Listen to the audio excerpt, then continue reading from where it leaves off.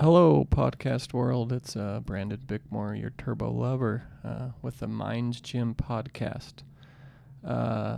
Here to share some amazing stories and see what we can do to help some humans on this planet that may be struggling with some severe anxiety or depression or any other thoughts or things you're dealing with that we might be able to help by sharing our stories and what we've done to help us clear our minds.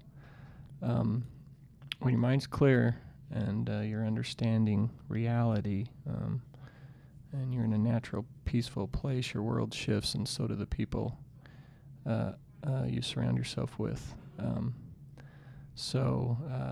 How do we get clear and learn how to communicate and see others and these stressful events that show up in our life?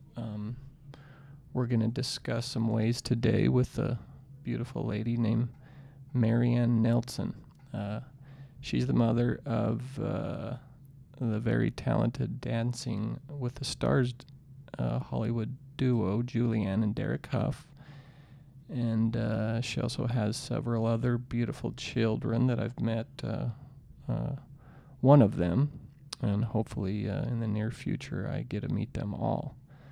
I want to thank Marriann for showing up today and having the courage to share some of her life stories and kind of let us know what it's like to be the mother of a Hollywood duo. So how's it going today, Marriann? Great. I'm glad to be here. It's a pleasure. Thank you, Brandon. You're welcome. So I met Marriann about a year ago. Her daughter, Shari, who I go to the gym, same gym she goes to in Draper, Utah, was kind enough to recommend her mom come and sit with me for a couple hours and go through a process called The Work, which is some worksheets of Byron Katie. And it was an amazing experience. It was actually beautiful. And so I figured she might want to come on the podcast and discuss maybe how that one worksheet has changed your life and the way you see your reality currently. Well, the biggest thing I think on the worksheet, and I need to keep going back and using it, which is actually in some ways good that I haven't, because now I miss it. I realize it was helping me become more clear. And the biggest thing was, is it true? You know, the first question is when you start thinking about stories that you have in your mind, or you're upset about something or someone, the first question you ask is it true, and can you prove that it's true? And I have this awesome husband that when I go to start talking to him, he will remind me of that. And so I think that's been the biggest that has helped me the most, is when I ask, is it true? And then I start, when I start making up these stories about things that I just have no clue. I might conjure it up, but I really don't know. Sure. I think that's what we do as human beings on this planet, is create story after story after story after story. But that question's so powerful. Can you absolutely know that story you're believing is true? I mentioned a lot of people. Do you really know the sky is blue, or is that what we've been conditioned from childhood? Is the sky blue? Well, Mom said that. My kindergarten teacher told me that. They taught me that all through elementary, middle school, and high school. But is the sky blue? Well, I don't know. And if you're open to the sky not being blue, it opens your mind up to more possibilities and doesn't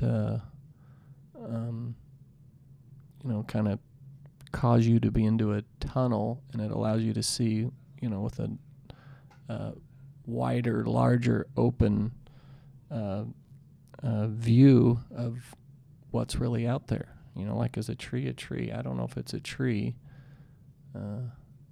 what I've been told my whole life. But when I go sit with a tree, it's amazing what you find. There's ants on it. There's life on it. They produce oxygen. It's its whole. There's a universe on that tree that exists. But when I just say tree, I limit to myself to my belief system of what a tree actually is. Well, and I'm an artist, and that has opened up a whole new world for me, because you see things differently. Like when you said the sky, I mean, I see pinks and purples, and you just see colors that other people are not aware of. And when you talk about a tree, you see the spaces in between the tree and the shadows, and yeah, exactly. Mm-hmm. And I'm so grateful for that, to be able to be an artist, and you look out and you see things differently. And so it's a good comparison in your life when you look at someone and you want to, you start judging. And when you know some other things and aware of other things, you start seeing them differently. Sure. Yeah. Better, actually. Yeah. And is that human being that you're looking at, if it's one that's possibly an enemy, is that really an enemy or just a human being showing you where your mind's off? Mm-hmm. Mm-hmm. Well, and going through these worksheets, when I start being nitpicky, I start seeing it in myself. Sure. That's something I need to work on. It's really in me. Yeah. Usually the people that stress us out the most on the planet, which we don't like to hear, but they're typically a reflection of who we are, but we just don't want to look at it. Mm-hmm. Mm-hmm. Yep. So tell me a bit about you, Marriann. Where'd you grow up? Maybe briefly talk about your parents and how they affected your life, and just some quick thoughts on your life story. Well, I grew up in Idaho Falls, out in the country, and I'm the only girl, so I'm the favorite daughter.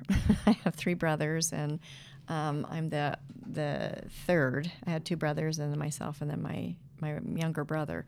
But I guess what I took from my family is that I was taught to work.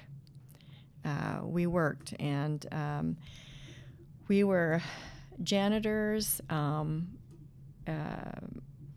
After school, we'd go and clean the doctor's office and the chiropractic office, or post office. And when I was younger, my parents danced, actually. They danced together, and my brother and I danced.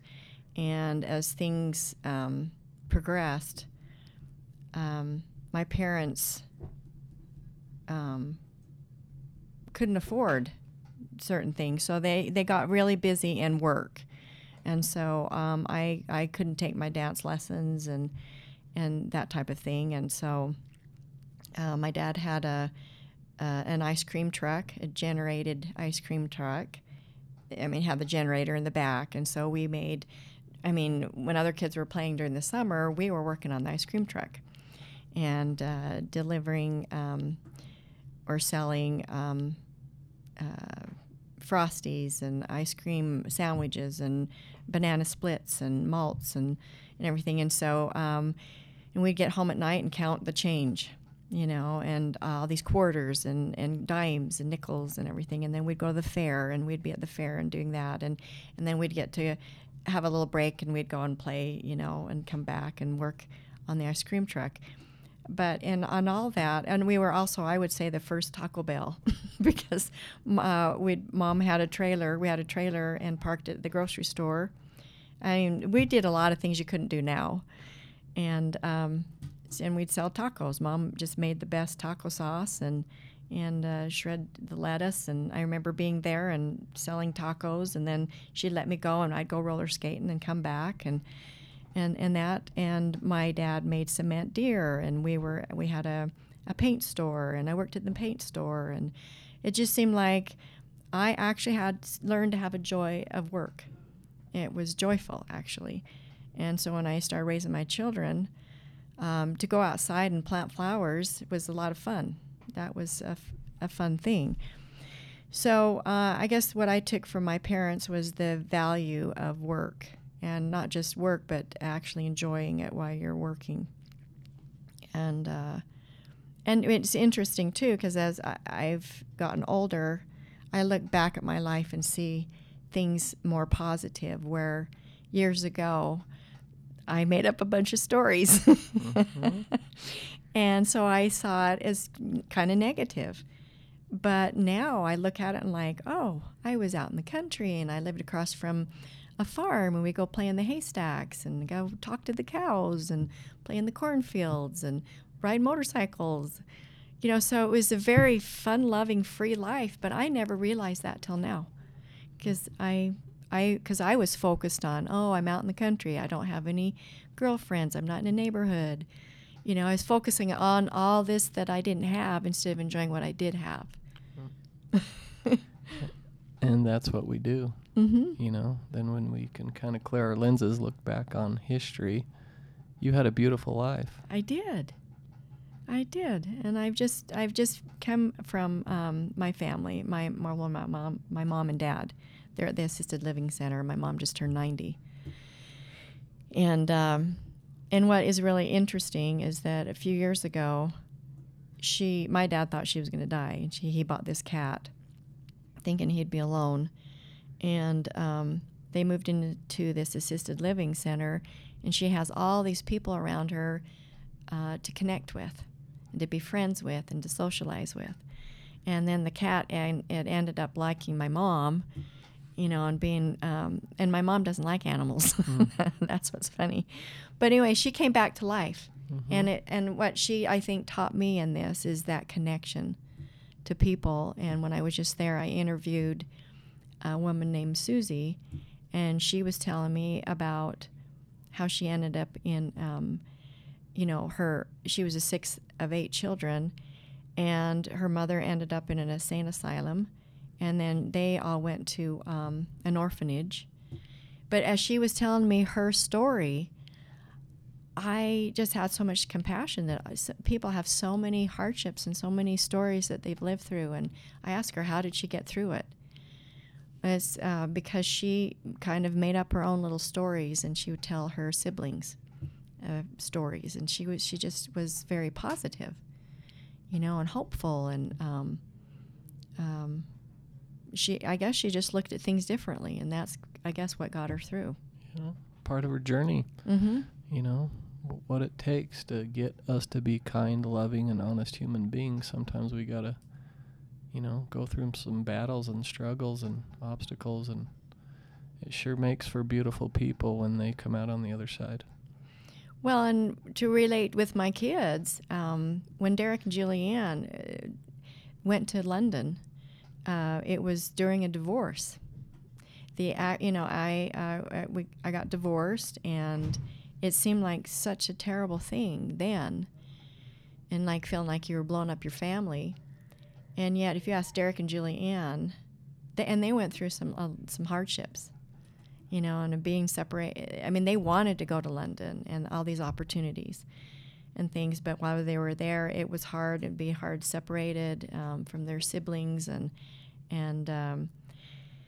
just some of the things that they went through. They said that it really actually developed strength in them, and the hardships actually developed strength in them. Yeah, I'm sure.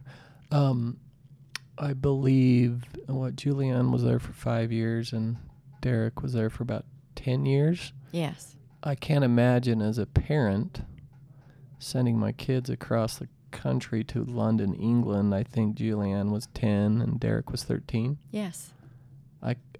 Oh, it's devastating. I could imagine. The biggest thing that kept me going is that I grew up feeling very dominated over and controlled. Love my parents, but that was like a generational thing too. And you know what? I'm grateful for that now, because of that, it made me sway to I love having free agency. And that was so huge for me, that core, that I wanted that for my children, that I wanted them to make their own decisions. I wanted them to be not afraid. I grew up so fearful, and I did not want that for them. And I wanted them to have their own free agency, and that was so important. And in fact, it was so important that all of them are so not afraid to go travel and do all these things and jump out of planes and swim with the sharks and the whales in the ocean. that actually, I saw for a minute there, I felt like I'd lost them, because see, they're just so out there going and living their life, instead of, oh, Mom, I need you, Sure. and stuff. But when they were over in London at such an early age, I get on the phone. I would always ask, "Are you happy? Are you doing what you want to do? Are you happy?" "Yes, Mom." "Well, you can always come back. We're here for you," and whatever. And then I get off the phone and cry. And then I'd cry. I'd go to bed crying and wake up crying. I mean, it was devastating. And all of a sudden, I'm with also my husband's children, so there was a lot of guilt. Mm-hmm. I'm like, what am I doing here? With all these children, and so I feel guilty. And now my kids, they're gone, and my whole life was centered around my children. Yeah. So it was very difficult. Yeah. Yeah, it's interesting to think about, as you did your best to instill, no fear into your kids. And some parents are so fearful and worried about their kids that they'll instill fear in their kids without even knowing. So it's beautiful that you allowed them to be, which I think is the best thing a parent can do, is to allow your kids to be free. Because when you're guiding and pushing them and, putting your story on them of who you think they ought to be, it seems to not work out most of the time. But it's nice that you allowed them to be. And with that, that was their decision to go at 10 and 13? Yes. They're like, "This is what we want to do, Mom"? Yes. Yes and no. I mean,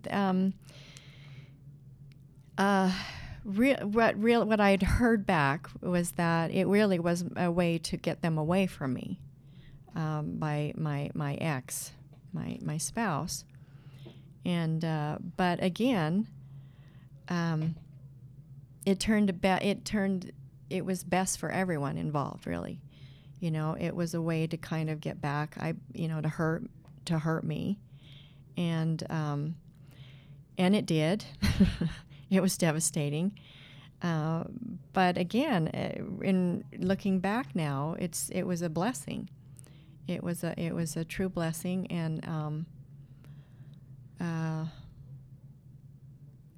I just recently talked to Julianne, and it took us all on a journey for them to be themselves. I think for me to find myself too, and then it, I think, brought us back in a stronger way of healing. There was a healing there. There was a compassion. There was just, they had judged me differently too. And in the circle of things, then they came back, then they thought that Mom cried a lot. I cried, and so they thought I was weak, and so, because you're kind of taught to bury your feelings. Sure. And I'd wear mine on my sleeve. Mm-hmm. And so through this big circle of events and journey, they've come back and said, "Oh, Mom, actually, we see you really strong." Yeah. And they started validating some of these things, and it was a bunch of healing took place, and it's actually been very beautiful. It's sweet. Yeah. Very sweet. A sweetness. I love it. Did Julianne and Derek, I wonder if they cried when they hung up the phone in London? Well, where they were, it was a very, I come from a very, I think, soft place. And actually, I don't believe that my children arose to where their capacity to be if I would have been around them too much, because I was too soft. Like all Derek would have to do is come to me and say, "Mom, I have a tummy ache." Yeah. It's like, "Oh, okay, well, stay home," you know. Sure. So their coach in London, very tough, just kind of the opposite. Yeah. So she's like, unless you're running a fever, you're going to school, you're dancing. I mean, their schedule was very rigorous. Sure. And Julianne, young, at 10 years old, she took on this responsibility to take care of the boys, which was Derek and then the coach's son, and get them, get on the train and, find your way. And I mean, it's tough. Sure. And cold and, and rainy and stuff. And then they get home and then eat and then go practice from 7 until 11 o'clock at night. Wow. And sometimes they felt like maybe they missed some of their childhood. But when you think about it, it's like, no, they missed, sleeping overs and getting in trouble and Sure. some things that can happen, Right. But, I mean, they had, just a bunch of experiences there. And it was, Julianne had to be really tough. And strong during those years, and actually has come back around and kind of found the little girl in her that and reconnected with herself in that sweet little girl that had to kind of grow up so fast. Sure. Yeah. It's all part of her journey. I don't know if we missed anything other than for running a story that shoulda, woulda, coulda. Right. But that never helps. Like, Well, no, because I'd feel guilty. Sure. That guilt, and then I had people say, "How could you send your kids away and do that?" And I would think, and if you get that in your mind, you're just feeling terrible. And then I'd have other people say, "How could you not?" Absolutely. They had this opportunity and stuff, and and they were told, or some of the people they stayed with told others that they were foster children and some mean things that were said that weren't true.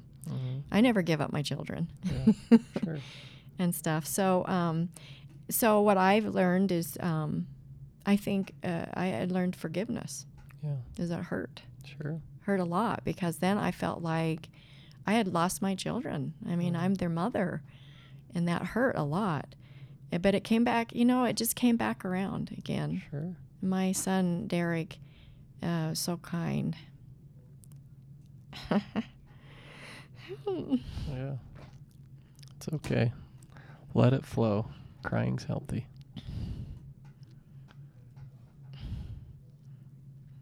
So, like I said, I think the separation was so difficult, and that coming back together is so sweet. Yeah.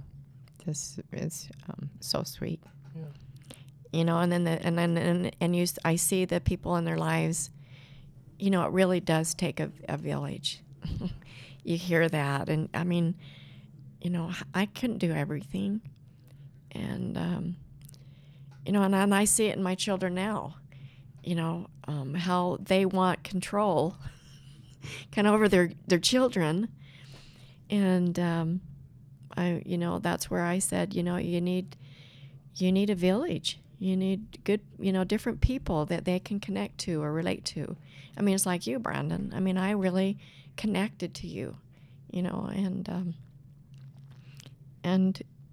I mean, I left my second husband for 6 months, and then I came to you, and we did this worksheet together, and I realized that I was so focused on what everybody else thought around me, and then, and the divorce, and they didn't like my second husband, my kids, and people around me, parents, and everything, and that I let it affect me instead of going in to me and saying, what do I want, and even Derek asked me, how come you're with Aaron?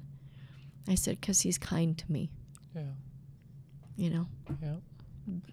Yeah. So That's wonderful. I'm bouncing around. Lovely experience. It's okay. Yeah, no, it's just all about, that's why we're, I started this podcast is, to help people find themselves, You know, if you're worried about what everybody else is saying and doing and thinking, and your focus is there, your focus is outside of yourself. You know, the only person that can find the truth and the love and all the answers is the human being you look at in the mirror every day. You have all the answers, you've got all the wisdom in the world, and it's just a matter of tapping into it. You know, and how do we get to that point? Well, the way I get there is I ask questions every day. You know, use the worksheets. Byron Katie calls it inquiry, and you just ask questions. If you're struggling with something on this planet, you're not seeing it clearly. So if you ask enough questions, the truth will come out. And the truth is always kinder than the perception that we're putting onto reality.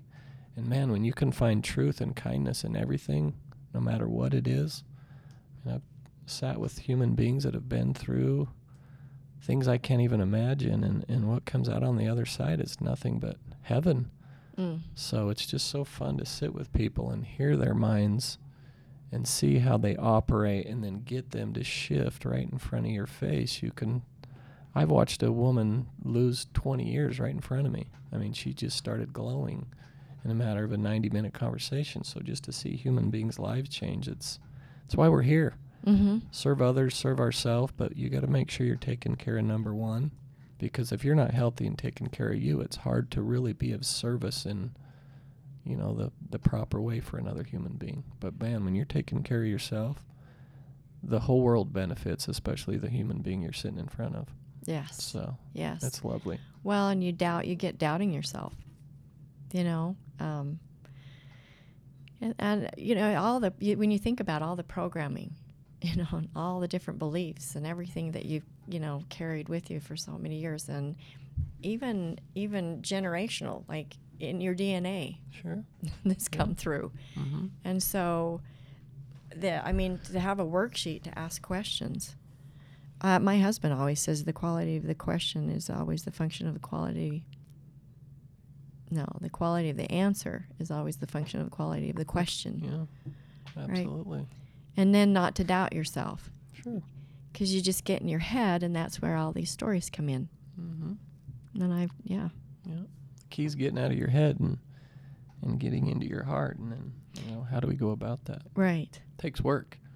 Yes. Most human beings don't want to work that hard on this planet to clear their mind. They're out working 8 to 5, running kids around, making dinner, Mm-hmm. doing this, going to church, getting to practice. And, you know, when do you take an hour or two or a half hour a day just to be with yourself, sit with yourself, read a book, you know, question your thoughts, you know, talk to a human being that you've never met in your entire life, sit with a neighbor, hear their mind, and really literally listen to them, you know, without interruption.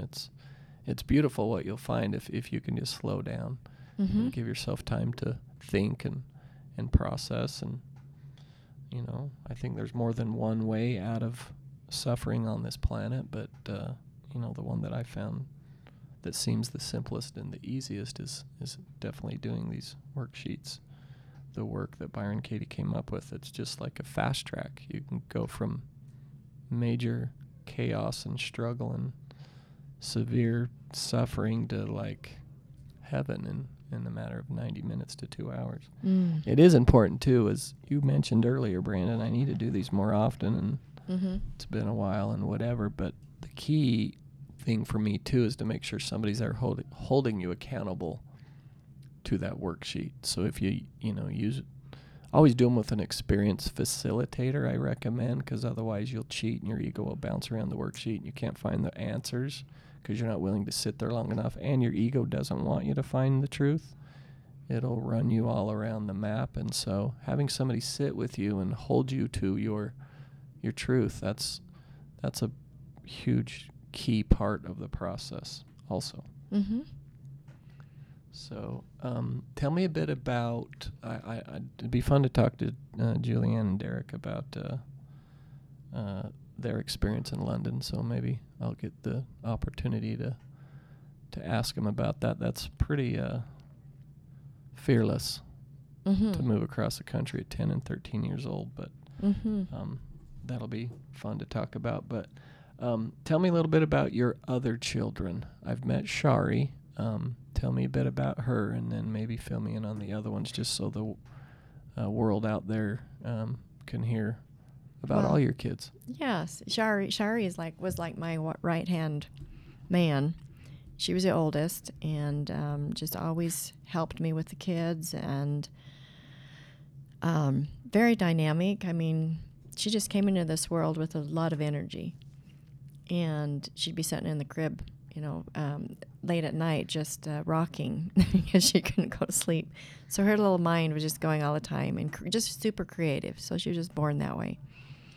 And you never had to ask her to do her homework. She just self-motivated. So she came that way. I just really believe that. And so to me, I believe that she was a blessing in my life to help me. And because at a time, I wish I'd have known these things back then, because I ended up probably in my stories, in my own little bubble of hell, and end up with Epstein-Barr and sick and all these things. And Shari was just my right-hand woman. And she's 11 years older than Julianne. So Julianne thinks she has two moms. Shari's her go-to. She loves her Shari. And that, so she's just very dynamic. I mean, she's a dancer herself. She danced at the Ballet West in Utah here, and she was at Tuacahn. I think she danced at Tuacahn when she was pregnant with her first baby, up until she was like 6 months, and she has 6 children, and she's just a real dynamic person. And you met her through here. She teaches yoga and other things, and she loves to travel. Again, not afraid, just loves to travel, just has this great energy. Yeah, she's a go-getter. I watch her at the gym, and she teaches 1, 2, 3 classes a day at times of all sorts of different fitness classes, and she never stops. She's there at 5:30 in the morning, then she's back at 9:30, and I keep asking her when she's going to slow down, but I don't think she's quite ready to yet. Let me ask you a quick question before you go on to your other kids. Let's talk about the Epstein-Barr and the sickness. What do you think caused all that? Well, I'd had a miscarriage between Derek and Julianne, and so Julianne was my 6th pregnancy, and I just believe that I was just becoming worn out. I think being up all night with kids and sickness, and I think being, just physically kind of worn out. I was tired.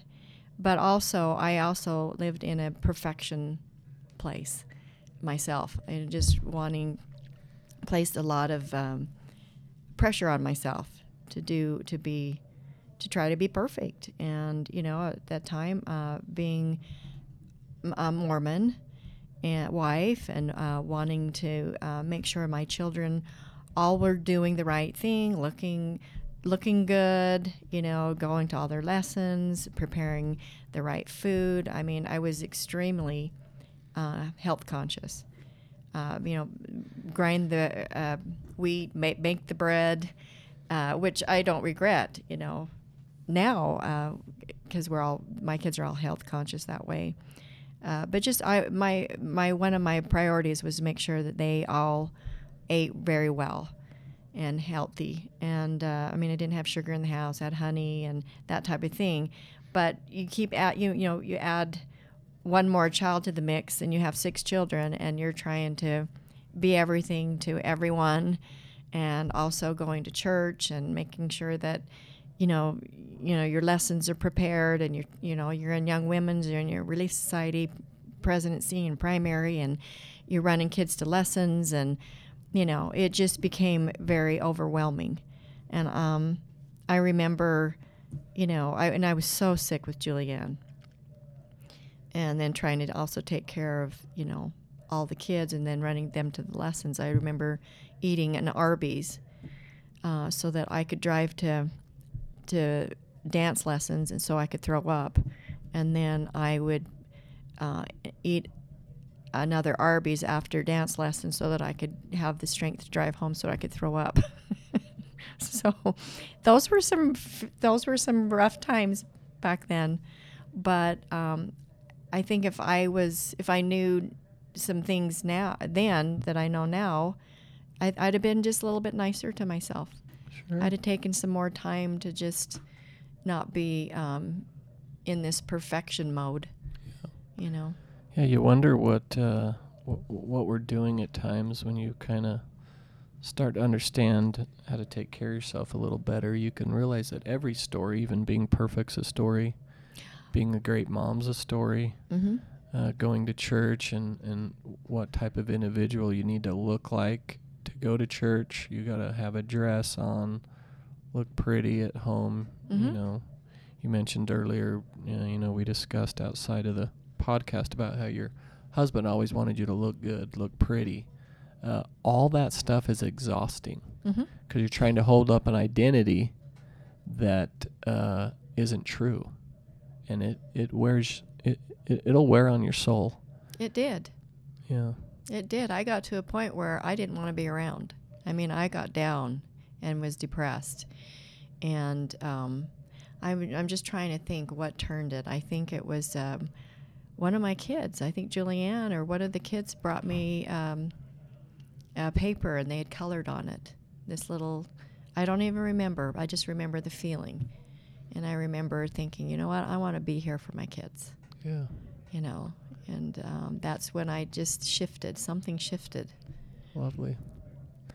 Yeah, that was maybe, and I don't know everything, but God in action, right? Well, you know what I will tell you? It just came to me. I was literally, I didn't want to live anymore. And I remember Shari, every bone in my body hurt. And I remember her helping me to the bathtub. And that, and all that time it stressed her out. And, but I remember taking a shower. And at the time, I mean, I really believed in, Mormon, Jesus Christ. Sure. And so in the shower, and I had never told anyone this except for my kids. And I was in the shower, and I felt overwhelmed that Jesus was there, and he told me, he said, I am that I am. And I am in you, and you're in me, and no matter what you do, you'll be okay.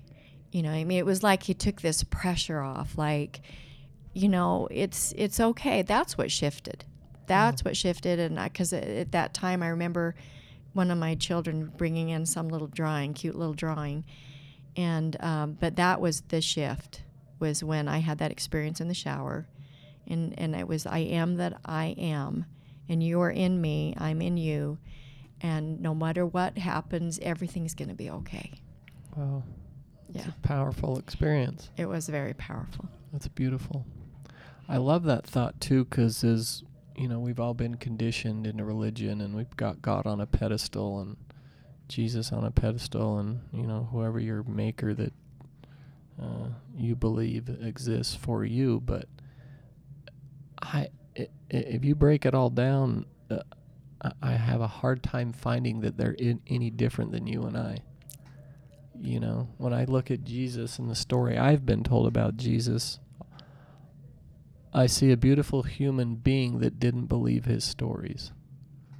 Forgive them, Father, for they not know what they do. He was just a beautiful man, and he went through experiences, I'm sure. It took him probably 15 or 20 or 25 or 30 years to get to the point where he understand that human beings get confused. They don't always know what they're doing. They're acting out of their religion, how they were conditioned, how they see the planet, what their mom and dad and teachers and religious affiliates taught them.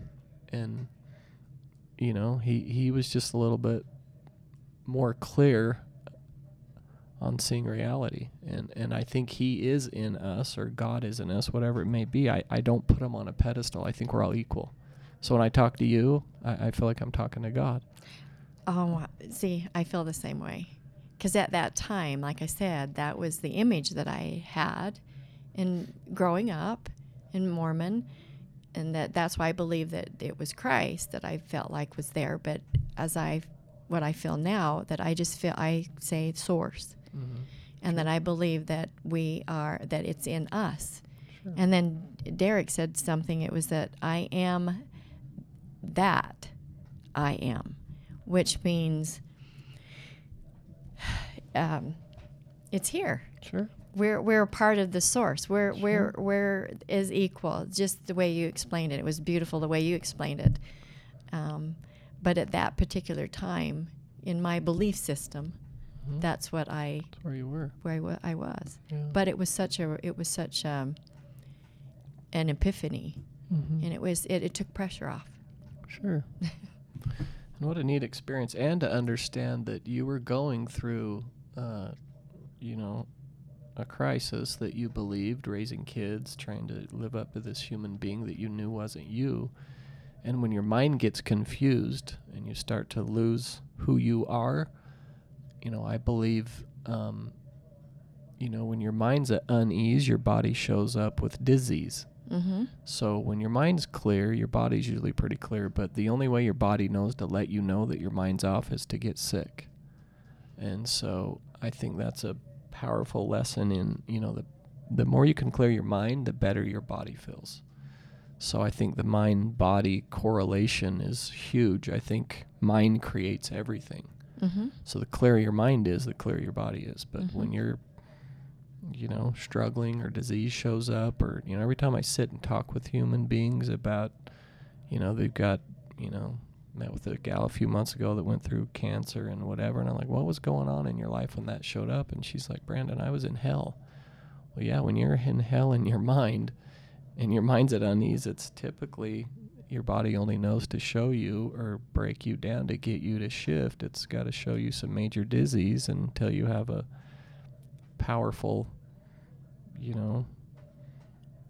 It was like an awakening. Yeah, an awakening of some type. You don't know how to shift. Like, what does it take to shift? You got to sit with somebody, or does somebody show up and get you to shift? So do you think that maybe we don't have to go to that process? Like, if we knew these things beforehand, we could prevent some of the suffering? Well, I don't know if I believe that. What I believe is, I know from like 1 to 5, I can't remember having any problems. And so I think it's almost impossible to not be conditioned into this planet. So when my mom and dad and neighbors and church said the sky's blue, and you go to church, and if you don't go to church, and if you lie, you go to hell, if you cheat, you go to hell. Mm-hmm. And I start believing all these stories, that's when I started this self-beat up. But I also think that's necessary to go through these trials and tribulations. Like, I absolutely believe a crisis on this planet is necessary to go back and find that little 5-year-old, 4-year-old, 2-year-old, whoever it may be. I think it's impossible not to suffer, because you live in this world, and we are human beings. So, but once you can understand the suffering, and it's like, oh, I needed that so I could get to the more, so I could transform. Sure. So I could shift. Get to a better place on this planet, right? Mm-hmm. Yeah. But we all have equal wisdom. We were all born with wisdom. Little kids are honest. They say what's on their mind.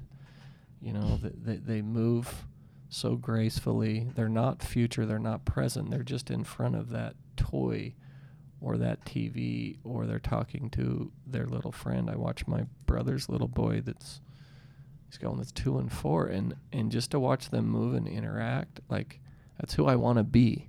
Mm-hmm. But I lost that in being conditioned from 5 to 47. Mm-hmm. And I want to get back to that place. And how do I get there is I got to drop the stories. When I sit here and meet with human beings, I only want to see you for who you are, not all the stories that I've been told about you or that I've seen in you. past experience I've had with you, which I've only, been with you once before, but, we do this with all these other humans on the planet where we want to, murder them in our minds, and they're liars and they're terrible and they're cheats and they steal. But man, when you can meet them without a story, every time you're meeting God. But when you meet them with a story, you're meeting the devil. And you create all that because you're the director of your movie that you produce every single day the second you get out of bed. So whatever you're seeing is what you're creating. Hard for some people to hear, but I totally agree. It's and now it's just doing it and practicing it. Doing it and practice it and learning how to see reality clearly is it's a chore, but for me it's worth it. It's like a must do. I mean, it becomes a must. When you said earlier that you needed to go to yoga because of your back. Sure. Something that you made it a priority. And by going through all of this, it's just going to become a must where I get up in the morning or go through some of these worksheets and, yeah. And there's lots of stuff you can do, like I read every day, meditate, yoga, exercise, eat well. I mean, it's, there's several things that I do to try to keep myself sane, and I go backwards too. I get lazy and forget to exercise my mind. That's why we call it the mind's gym. Like, what are you doing with your mind? We work our bodies every day, but how many people spend an hour or two at the mind gym? Rarely does it happen on this planet, but when it does, your life can be beautiful. So tell me a bit more about your other kids. So we spoke about Shari a bit. Yes. Who's next? Maribeth. Maribeth, we just call the unicorn. She always says things are a sign, like just getting a right parking spot. She'll say, "Oh, I pictured me getting the right, parking spot," and she just glorifies in so much. She just thinks so many things are a sign. Like, she was on the phone with me. She lives in Nashville. And she was driving, and she started laughing, and she says, "Oh, Mom." She says, "You can't believe it. Just a bunch of birds just flew up right in front of my windshield, and that's just so beautiful. It's just a sign. It's just going to be a beautiful day." Wow. She's like that constantly. She's aware. Yeah, she's very much aware. She's very in number oriented, like when she sees 1111 or, and she's just a beautiful spirit. When she was younger, at 9 o'clock at night, Maribeth would be gone, and she would go to bed, and she loved her room clean. She loves her own space, And then right now she, the last 3 years she's put on these little retreats in Nashville for women. And, we go, and we do little facials and self-care and these vision boards, and and she's very active and loves to be outdoors too. She just loves the outdoors, and again, she's fearless. She had me slide down what is that? Zip line? A zip line, yes, and then drop into the water, and she's just fearless, and she just gets people to do things, that gets them out of their comfort zone. Okay. And gets them laughing, and it's fun. She's just a fun person to be around. So, and then my third daughter's Catherine, and she is also I guess the one word would be Lucille Ball. She just makes you smile, and she's just real. She's very real. She does speak her mind. She's been punished, I think, for speaking her mind, and so I believe it makes her doubt herself. She's, I think, out of all the children, the most naturally talented. I think school came. She just bright. She's just bright and smart, and we called her Face of America. She has a big mouth with these beautiful lips and these big eyes. When she was born, we thought she looked like Tweety Bird, Just this adorable daughter, and And again, which breaks my heart, it's sad for me, which I'm learning that not to, feel bad about it. It's her journey. Sure. But I think through all of her life experiences of that it's clouded who she is. Yeah. She's lost herself, Sure. but only to find herself, Mhm. maybe, hopefully, down the road. Yeah. Because she is a beautiful human being and doesn't realize it right now. Yeah. It's what we do. It's part of her journey, right? I'm sure she's going through some humps in the road and some obstacles and some Mm-hmm. maybe some midlife crisis that I think are essential for growth Mm-hmm. and definitely to find who you are and what you really want on this planet. And she must be due to deal with some heartache right Mhm. now. How do we know that? Because she is. Mm-hmm. It's reality, Mm-hmm. Reality is always kinder than the story that we put on it. So there's a process there taking place with Catherine, I'm sure, and she's going to come out on the other side, Mm-hmm. and she'll be a better, more loving, more kind human being, and a beautiful lady that's learned to take care of herself. But it takes years to figure that out. It took me 43 years before I started figuring out what I really want, what makes me happy, and what makes me tick. And I still struggle every day. I'm a Mhm. human being, but boy, my life's a lot brighter than it used to be. I was in the same place you were when after you had Julianne, we're struggling and wondered if you wanted to exist here any longer on this planet. And so we all get to that point, but what do we do with it? And there's tools. I'd love to sit with Catherine.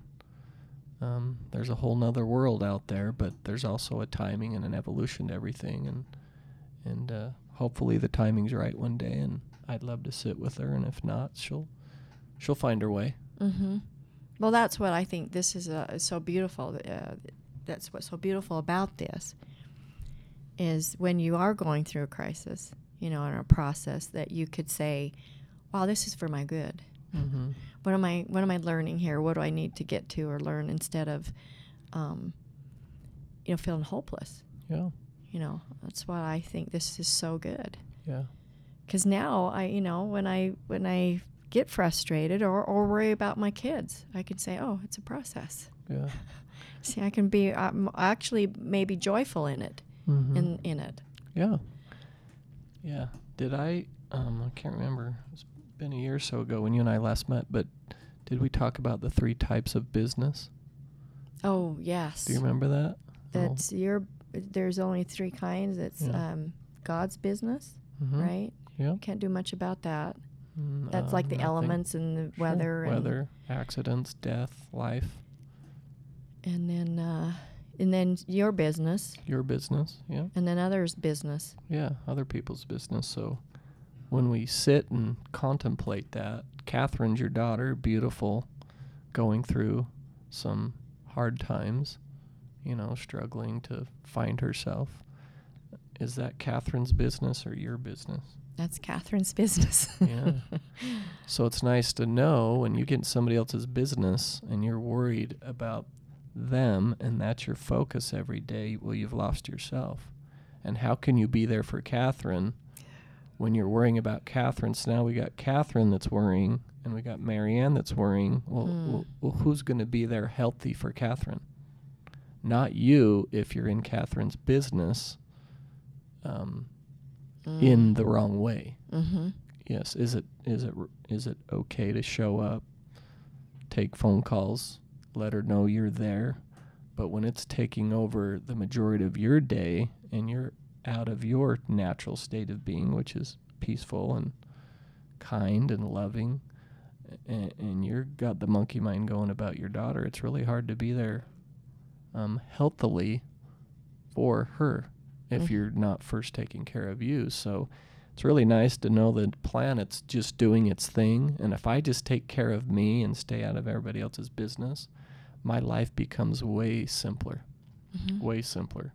And Byron Katie stresses that, like, man, you just got to stay in your own business. Mm-hmm. Your kids are your kids, but also they're on a journey, and if you stick your foot or you stick your nose in their journey, it's going to cost them part of the process of learning who they are. You know, it's Earth School here. You know, she's learning about her, and that's kind of what we're sent down here to do, I believe, is to find ourselves. And if you get in there and make it too much your business, you could cost her the lesson. Mm-hmm. And so allowing them to be like you allowed Julianne and Derek to just be, let them go on that journey. Mm-hmm. They'll figure it out. You know, and not that you don't make recommendations. Hey, I've got a friend. I'd love to sit with you. It might change your whole world. And they might say yes, they might say no. Well, if they say no, it's not their time. Mm-hmm. There's a sweetness to the timing of everything. You know, when you showed up at my house, you were ready. Mm-hmm. You wanted to shift. You wanted to see a different world that you were, you know, currently experiencing. So, Mm-hmm. Mm-hmm. so that's just one of the most powerful thoughts that I've learned from being with Byron Katie and going to as many seminars as her as I have. But boy, if you stay in your own business, life's simple. Well, and that's what I want to get back to. Again, it's been good for me. I've learned a lot by watching others and aware of that I'm realizing that's what I do. And when I see it in others, and it's like, oh, I need to just, like you said, stay in my own business. I mean, I just came back from seeing my mom and dad at the assisted living center. My mom just turned 90. And I have felt really guilty. I'm their only daughter. And I have felt like that I should be there, you know, and I think family members around think that I should be there too. But she went to this living center, and she's just come alive, and there's all these people that she can socialize with, and it just kind of took the pressure off me. But personally, it made me just realize, no, she either way or whatever, she's going to be okay. Sure. I got to go back to what I was told. You know, everything is going to be okay. It is a process. You know, we all are going to, you know, get older and pass away. And you know, that was one of my biggest fears growing up, was losing my parents. Mm-hmm. And that's why it's becoming more and more peaceful, that it's just a process. Sure. And do we ever lose them? I spoke to you about that earlier. Like, you know, everything's imagination. You're imagining that you're sitting here speaking to me, and you can see me in your mind's eye or wherever you're seeing me. It's another debate. But, you know, do you really ever lose them? You know, you're sitting here doing a podcast with me. Your mother's in Idaho. Mm-hmm. Well, you can see her in your mind. Mm-hmm. So is she dead? Mm-mm. She's still there. And Mm-hmm. even when she does pass on and move on to her next journey, you can still see her. All you got to do is think about her. Mm-hmm. She'll show up in your mind. Mm-hmm. You know, and when you can understand that makes death a little bit sweeter, you know, like, hey, I can think about him. Can you not touch him and feel him and hug him? And maybe not, but it's still imagination that you've created that's in your mind. Mm-hmm. So it's kind of a beautiful It is. It's peaceful. thought, yeah. It's like almost exciting. It's like, oh, good. Do you get to go have another adventure? Yeah, lucky you. And do you need to be there for your mother?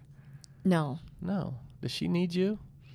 Well, she thinks she does. Yeah, well, but I'm saying, does she need you? Is she No. okay? She's okay. She having In fact, fun? she's great. Right, yes. She's playing games. She's made new friends. Mm-hmm. So does she need you? Mm-mm. Right now, does she need you? No. How do we know? Because you're here talking to me, and she's in Idaho Falls in a care facility. Mm-hmm. So she doesn't need you. Mm-mm. Just like your kids don't need you. Exactly. But the story is, we believe the world needs us, but the only person we need is ourselves. Yes. Ooh, that's good. Oh. Yes, because see, we've been taught that that's selfish, you know, and that so. But again, I really, I can't explain it, but I feel it, because there's compassion in that. Because I think we've really defined things negatively. The words, you know, we can say one word and it might come across negative, but it can be very positive. Yeah. So. Yeah. Selfish, Yes. self-love, is a better term that I like to use, or self-care is even a better term that sounds more kinder. But what you realize is that self-care and taking care of you, the world benefits. When you're happy, the people around you can sense your aura and your energy, and they essentially can feel it and shift and become happy. But when you're miserable, not taking care of you, you're not very fun or exciting to be around. Mm-hmm. I still love to be around you and sit with you and walk you through why you're upset, but there's an energy there. So self-care is so important to be able to be in service to others, but we get it wrong as human beings. Backward. Yeah. So this is an unlearning process. Yes. You know, everything you've ever learned on this planet, you'll find out wasn't actually true. Yes. There's a better way than we've been taught. And yet the learning of it was almost necessary, right? Sure. So we had to learn it, be programmed, and all these things to take into a point where you're broken back down again to be built up better. Yeah. It's like going to boot camp. Yep. Absolutely. So, It's part of the journey. So let's see. Catherine, is there anybody else? We got Shari, Maribeth, Catherine, and then and Derek. and Derek and Julianne. And Julianne. So we covered them all. Mm-hmm. Good. How do they all get along as siblings? They get along really well. In fact, I think the hard part is being away from each other, because there is some kind of a synergy when they all get together. Maribeth explained it, that it's like different magic acts. And then when you bring them all together, that it's like an explosion. And so I think for us, I think the hard part is being away from each other, because when we all get together, it's quite fun. It's really actually a lot of fun. Because maybe it's because we're all so much alike, or we run on a certain energy. Because when we get together and we're partying, we love to have people join us, and it's just so natural. Like Maribeth, we were in Cabo, just having a girls' trip with the girls and myself, and we went to a restaurant, and literally Maribeth got the whole restaurant up. They're dancing and we're singing, and she just loves to do that. And I just find that when we're around, there you go. It's when you're really being yourself.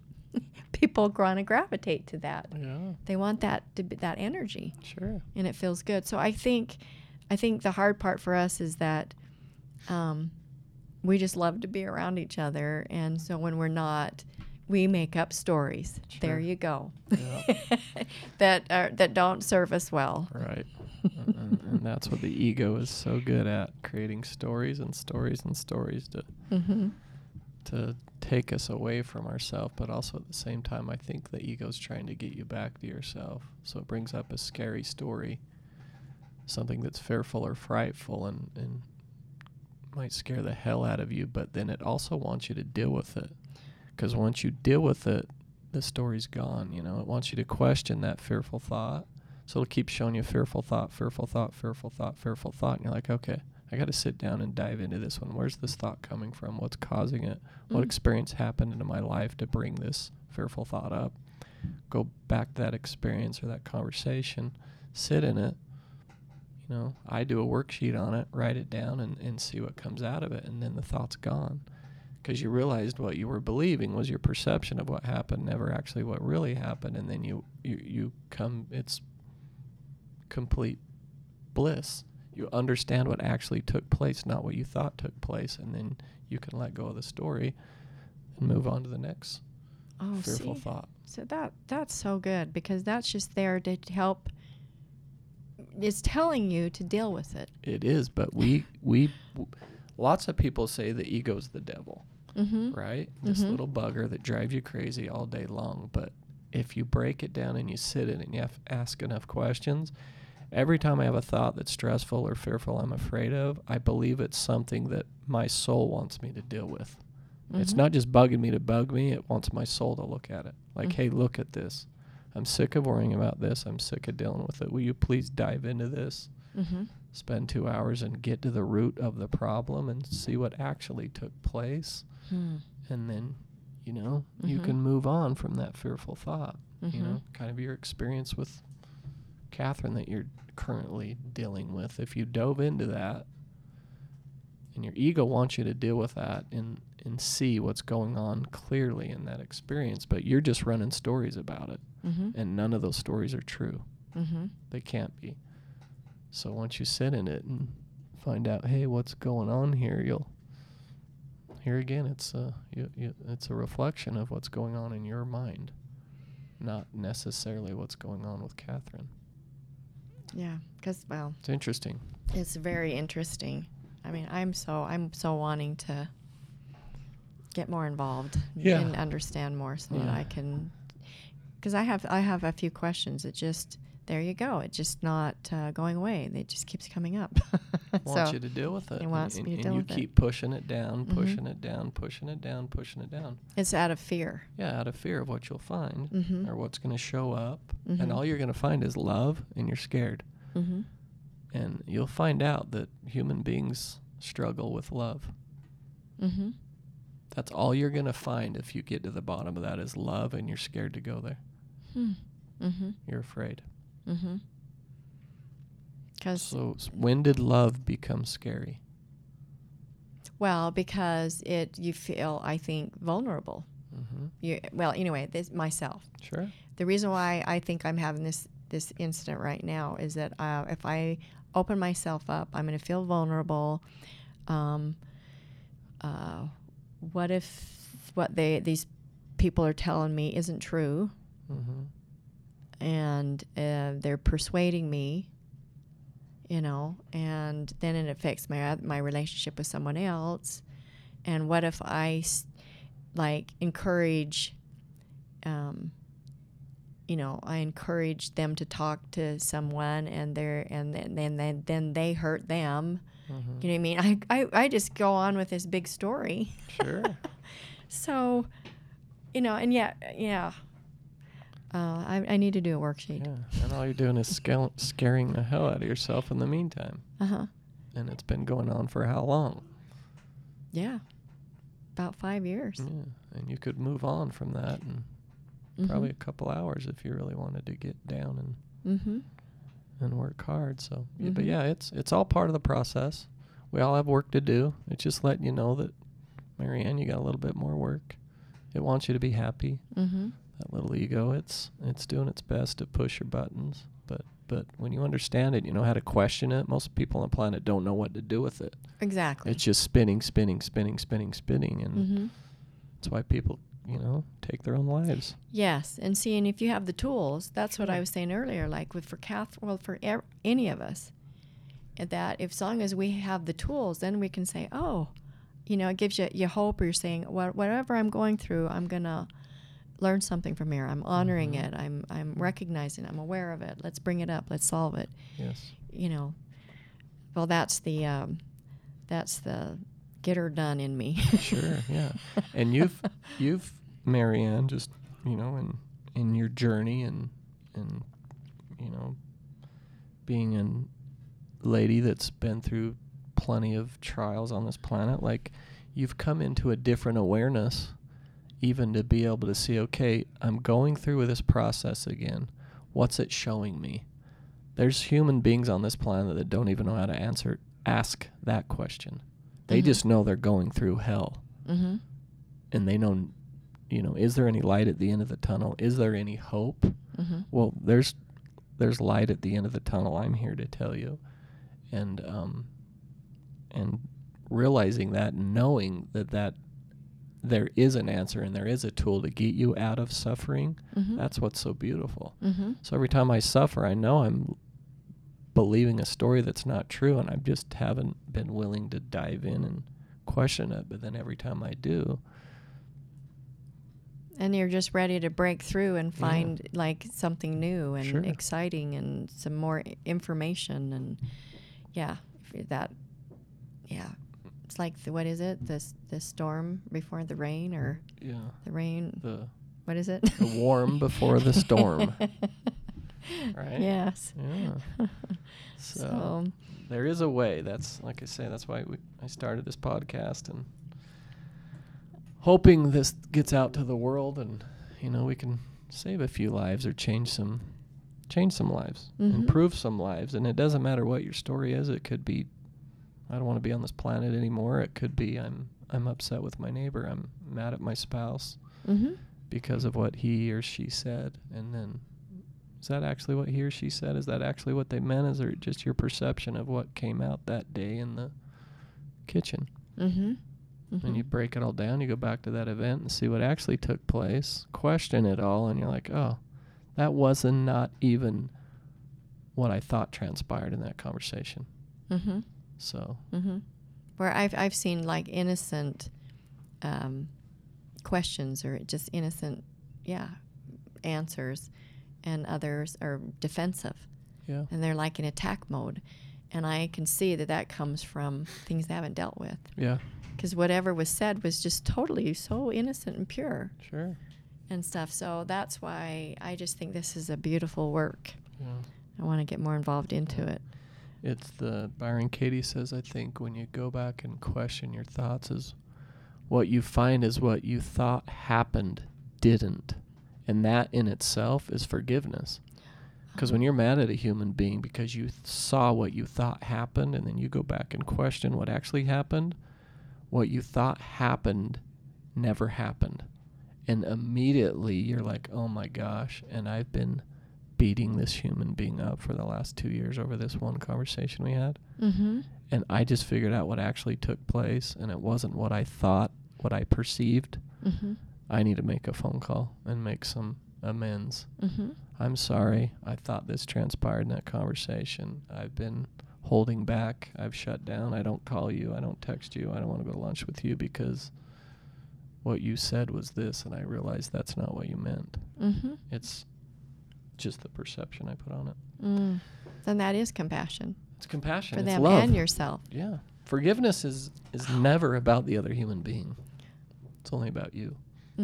But we think, I'm not going to forgive them. That doesn't make any sense. They stole from me. That was dishonest. Well, when you can let them go, you're only letting yourself go. And I'm worried about letting me go. Whatever they do, that's their business. But I want to be free. That's why I forgive, to take care of me. So. That's beautiful. Yeah.